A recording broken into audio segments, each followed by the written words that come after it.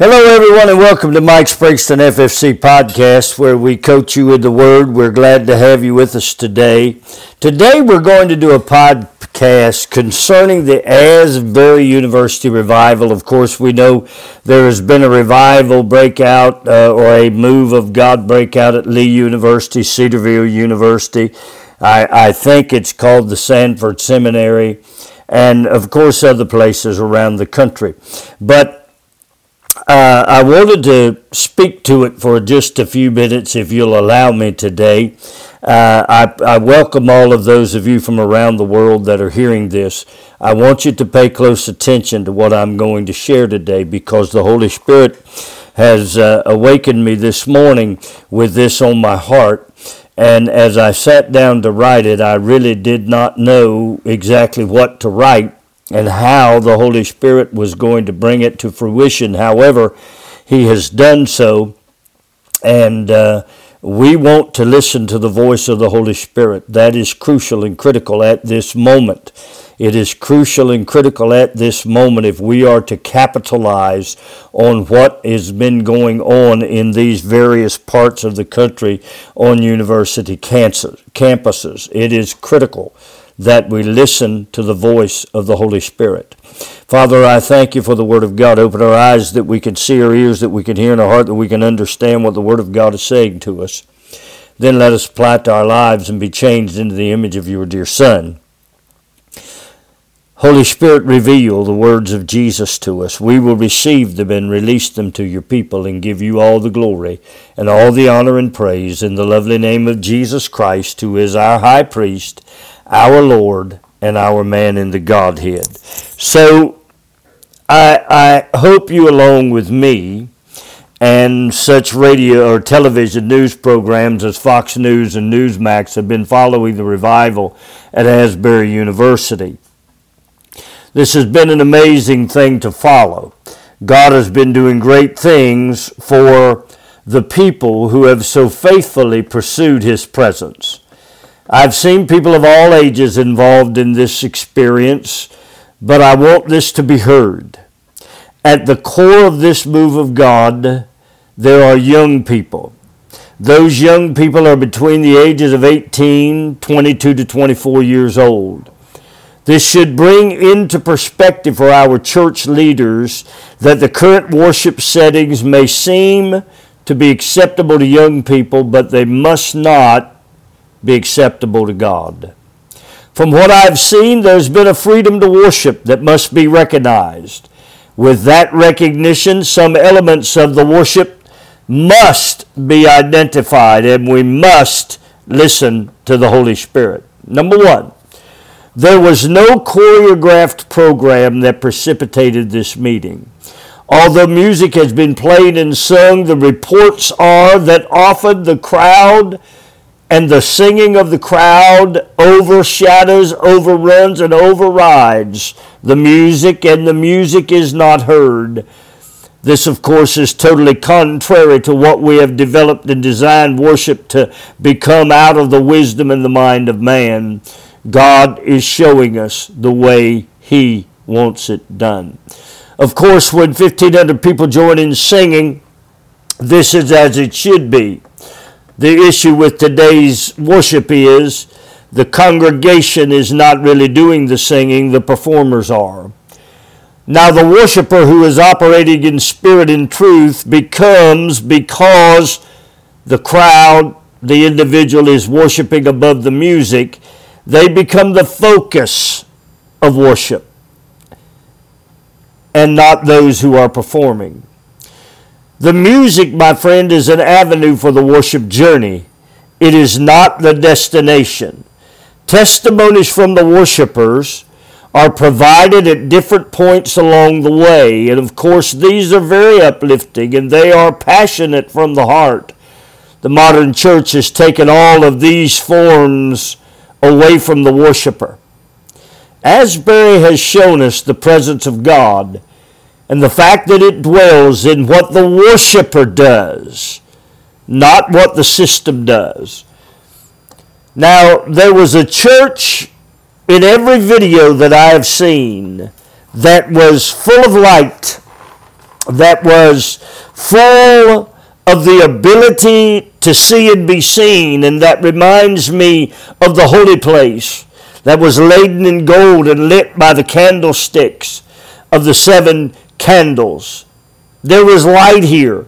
Darkness is obviously not where the presence of God dwells.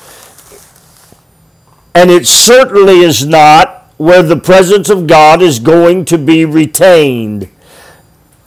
When darkness becomes the structure of the worshiper, the spirit of that worship makes men their own little gods. The service is about what is done by the performers and not what is done by the worshipers. In the Asbury revival, everyone in the sanctuary can see everyone else. They can watch them worship. They can feed off of their and be fed by their worship. They can be encouraged by the worship of those around them, and they can be freed to worship, or they can feel free to operate in the Spirit of God as the Spirit moves them individually. The light becomes a safe haven for the worshiper. It becomes a place where the presence and power of God can be seen, felt, and experienced.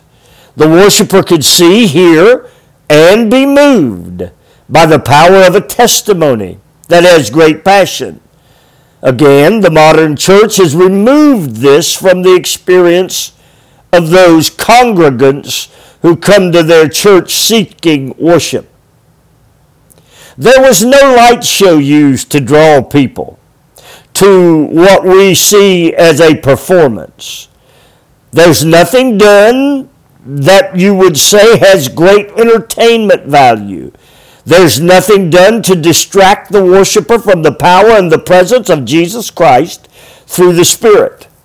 The well-lit worship center was an atmosphere that was filled with the presence and the joy of the Lord, and the Spirit of truth manifested, and the glory of God is not only exposed, but expressed to His people. Now there was a preacher, but he was sharing prior to the presence of the Lord manifesting. If I'm not mistaken, he spoke on a message that had in its core the love of God. But as we have taught our church world to follow the one centralized leader, this has not been the case in this particular move of God.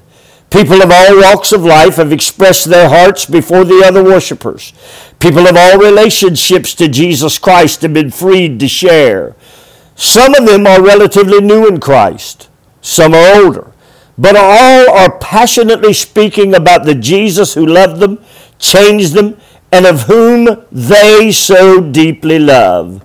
Most would say that these are not mature enough to speak, or they haven't had enough experience to earn the right to be heard. Maybe they would say they don't know enough about the Word of God. But this we do know. They are worshiping out of their inner man. They are bringing forth words that are encouraging the church from their inner man. The Scripture is clear on this from Psalms 8, 1 and 2. O Lord, our Lord, how excellent is thy name in all the earth. Who hast set thy glory above the heavens? Out of the mouth of babes and sucklings hast thou ordained strength because of thine enemies, that thou mightest still the enemy and the avenger. Acts 2, 16 through 18, but this is that which was spoken by the prophet Joel.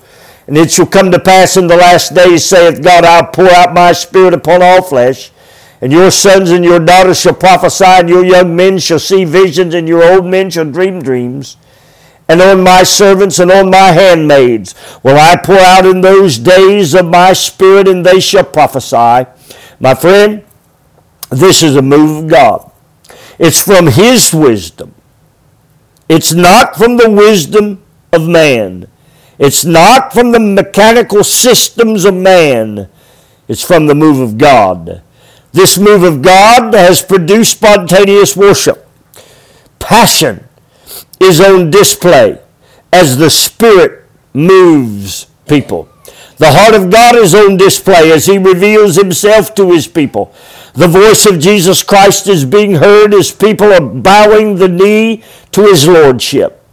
The Holy Spirit is revealing the areas where people need to be and get corrected. Therefore, he is doing exactly what Jesus said he would do in bringing reproof to the people in John 16, 8 and 9. There have been liberating testimonies. Out of the mouth, of course, the heart speaks. Encouragement has come from the inner man, and I want you to bear knowledge of that. I want you to hear that. This is the inner man speaking. The message of peace and joy has come from what the blood of Jesus Christ has accomplished in the believer. These have been lucid testimonies. They've been on point, and they have been in harmony with the moment. They've been heard by all with ears that are prepared by worship to listen. Testimonies that are given to the unprepared become laborious and are met with an attitude of, can you hurry up? But when worship is done correctly, the heart of the one giving the testimony is coordinated with the moment. Therefore, the heart of the hearer is as well. The result, of course, is a message that edifies, uplifts, and encourages everyone. We as a church and church leadership have eliminated this vital aspect of church and individual growth and development. We've eliminated the support that is so desperately needed from one to another. We've eliminated the ability of our kindred spirits to pray for us because we've stopped telling the story. We've done so as leaders intentionally, and the church has suffered. God is showing us the mechanism that pleases him. That mechanism is ministry one to another. That mechanism is laying hands on people, praying for the sick, and in so you being healed. Of course, there have been healings throughout this process. They've been identified. There have been those who have been delivered during this process. This has been a great time. Now, where there is worship, my friend, now get this, where there is worship in the presence of God, that has come from the presence of God, there will always be manifestations. The needs of the people are brought into these worship services, seeking the presence and the power of God. They've come often with purpose, just like they did in Jesus' day. And if you read Luke 4:18, you can see the sorts of issues that are brought to the Lord. Those that are coming to him under the Spirit of the Lord. The beggar, the broken, the bruised, the blind, those in bondage, all coming into him. In worship, where praise and adoration brings honor to God and to the work of Jesus Christ, his lordship is always expressed. In this expression of lordship, signs, wonders, and miracles are to be expected. Why is that? Because everything that has a name bows to his lordship.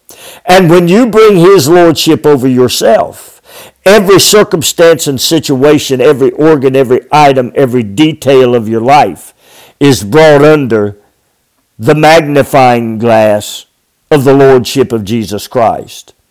Why in this structure and under these conditions would the lordship of Jesus Christ manifest itself? Well, because light is the atmosphere of the kingdom of God. And it is the atmosphere of his dear Son. As a matter of fact, John 1 tells us that he is light, life, and illumination.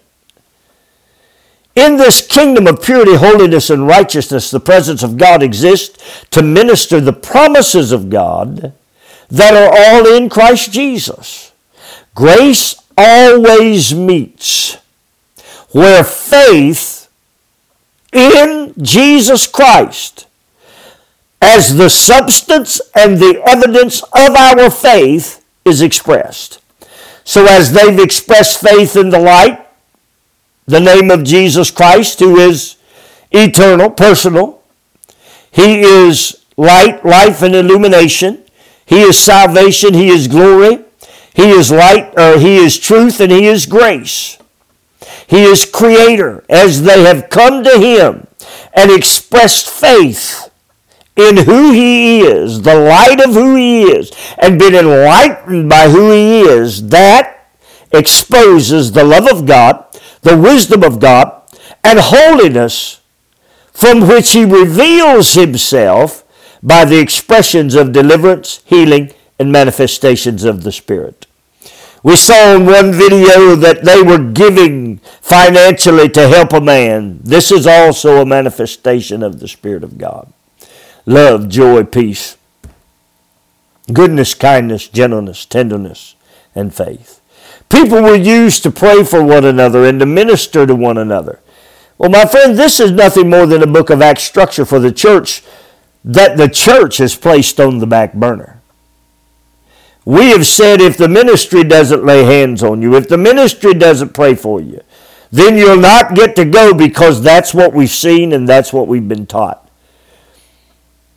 We've taught people to follow the leader.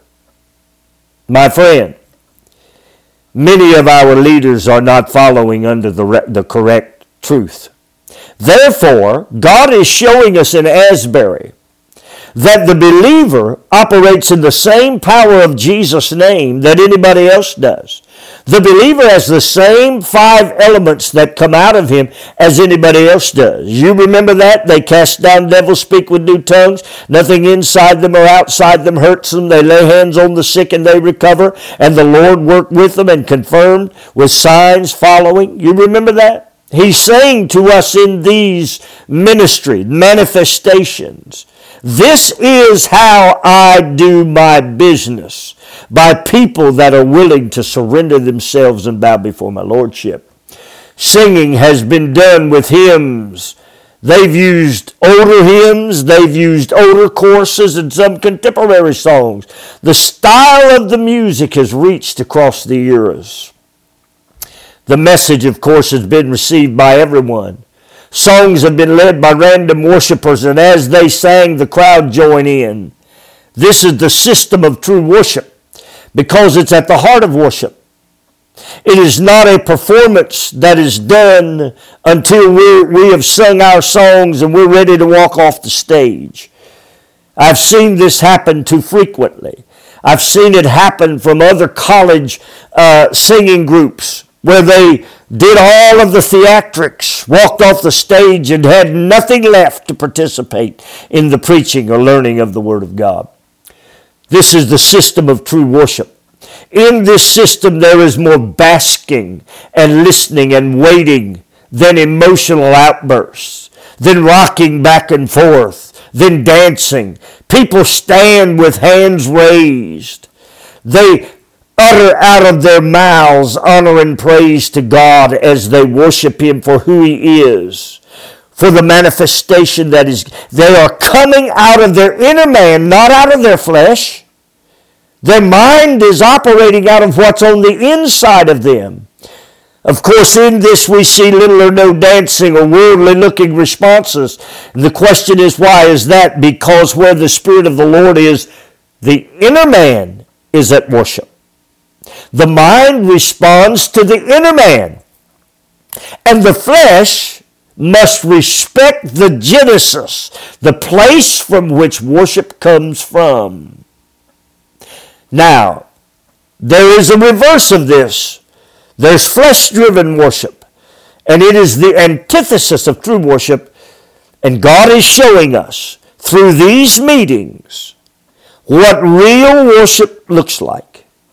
It is never done with a light show. It's never done in dark. It's never done when worshipers can't see one another. It is never done by a choreographed show. It is never done by spotlights. It is never done by flashing lights. It is never done by lights that are used to flash around the room in different colors, mood lights. It's never done in that. It's done when the worshiper worships from his inner man, listens and hears what the Holy Spirit is speaking. Now, our world right now is attempting through the flesh to go where our inner man is not prepared to go. The result of that is a tired and worn out person who had little or nothing to offer to the preaching or teaching of the Word of God. Here in the Asbury ministry and around these colleges, we see the presence of God and how that presence weighs upon the worshiper. How he sits and ministers upon the worshiper. Their inner man is offering praise. Their mind is activated and their mouth speaks words of honor. They're energized in the inner man. The love of God bathes the inner man. And their emotions, of which have no lasting value, their flesh, placed on the back burner. It's in check. People have flowed in and out of the movement during the course of the experience. Entrance into the sanctuary is done with reverence. Exit is done with reverence. Preparation is made while waiting outside. This is consistent with the tabernacle experience, as the preparations were all done outside the gate. Now inside, now that they had prepared, their inner man is ready to be fed. Oh, if we could see this through this, the value of prior proper preparation. It would prevent the poor performance of lackluster worship. If we could see the value of listening, if we could see the value of the Holy Spirit's message to our inner man and our mind. Of course, the church worship style today does not lend itself to these. We've learned to hear a voice, but it's the voice of a man who generally is trying to motivate us and tell us how great we are and tell us how heaven is our home regardless of how we live, what we do, what we say, and how we act. We've learned to hear or read a word, but from that word it has no air of revelation. It's no more than a novel. We've learned to come into the house of God empty and leave empty. I wish we could talk directly to those in these meetings and ask them if they are filled with the presence and power of God when they come in, when they worship, and then when they leave, and the impact upon them as they leave this ministry. Of course, we've been told by all of our worldly preachers today, the love of God will fill the empty void, so just don't worry about it. You have a DNA of a seed in you. I want to tell you about that seed. The Holy Ghost woke me up in the middle of the night. He showed me something about a seed. Do you know a seed is a great thing, but in a jar, it does nothing. Until it is planted into the ground and moisture and pressure and temperature come upon it, it will never sprout. You can put a seed in a jar, you can talk to it, you can tell it how great it is, you can tell it you're going to someday be somebody if you'll just work a little harder. You can tell that seed you're the best looking seed in the world and I'm so proud of you. But as long as that seed remains uncultivated, unplanted, untrained, it will remain nothing more than a seed. Nothing more than a seed. We've been told the love of God will fill our voids, and we've been lied to about it. We've got to cultivate this worship. Those at Asbury have found a much different experience with our God. There are currently, of course, 3 buildings being used as a worship center. What does that say to me? It says that the location of worship is not particular to the fact that God will reside and dwell wherever He is worshiped and honored correctly. It's not relegated to a building or a campus. It is the surrender to the move of God. That is the way God desires for it to be done. He's operating in as much power in one center as He is in the other. Why? Because they have followed the pattern of what God wants worship to be. Now that revival has come, we must end our conversation today with this. What's next? Well, as a church, as a leader, as a congregant, as a believer, we must look for the pattern of worship that we have found in the Asbury and other movements. I've attempted to show it to you with this writing and now with this subsequent podcast. God has a design and a plan for how His presence and how His power will be manifested. See that plan. Make the appropriate changes to your worship. The plan must be a God-centered, God-designed, God-orchestrated plan. He has promised that He would manifest Himself to those who would follow His commands and His love, and love Him.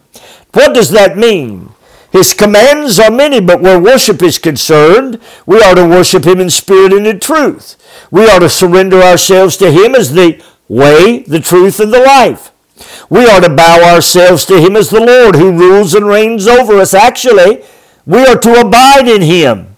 I'm going to preach on that this coming Sunday from John 14. You don't want to miss it. This is the representation of love that reveals the Father's love to us, and also the love of the Son. From this love, from this worship, from this honoring, from this pattern, He manifests His love to us. There is an understanding of this as it happens in these moves of God. They may not have recognized it as so. They may have walked into it in a sincere desire and preparation to just hear the voice of God. Whatever it is, it's not only for these 5 or 6 schools. No, my friend. The pattern has come forward from God, by God, for all men to see what style and sort of worship pleases Him. I challenge you to get in tune with it. Get in lockstep with it. See what God will do in your worship as you follow the pattern that has been laid down where the presence and the power of God is manifesting Himself. For it is from this pattern that our land is crying for. It is from this worship that our land is seeking. It is from this worship that the economy of heaven is awaiting to burst on the scene and minister to the hearts and lives of the beggar, the bruised, the broken, the blind, and those that are in bondage. I don't know where you fit into that, but I know that the pattern that God has shown us through these ministries at these universities, that pattern will be a pattern that will expose the love of God, that will explain the way that God does things, not only using His Word, but expressing it through the Holy Spirit, and then will expand your development and your church's ability to worship in spirit and truth. God, I pray that you'll bless your Word. I pray that as those that hear this do so, that they would be challenged, as I am challenged, to minister in spirit and truth, and to allow you to speak as we bask in your presence. We give you glory and honor for all of it in the lovely name of Jesus Christ, our Lord, our high priest, and our man in the Godhead. Amen and amen. Contact us at springston56@gmail.com, MikeSpringstonMinistries.com, ffcma.org, or through direct messaging Family Fellowship Chapel. May God bless you. May the pattern of our worship be so that the manifestations of God are reflected by His appreciation and His pleasing of our worship. God bless you.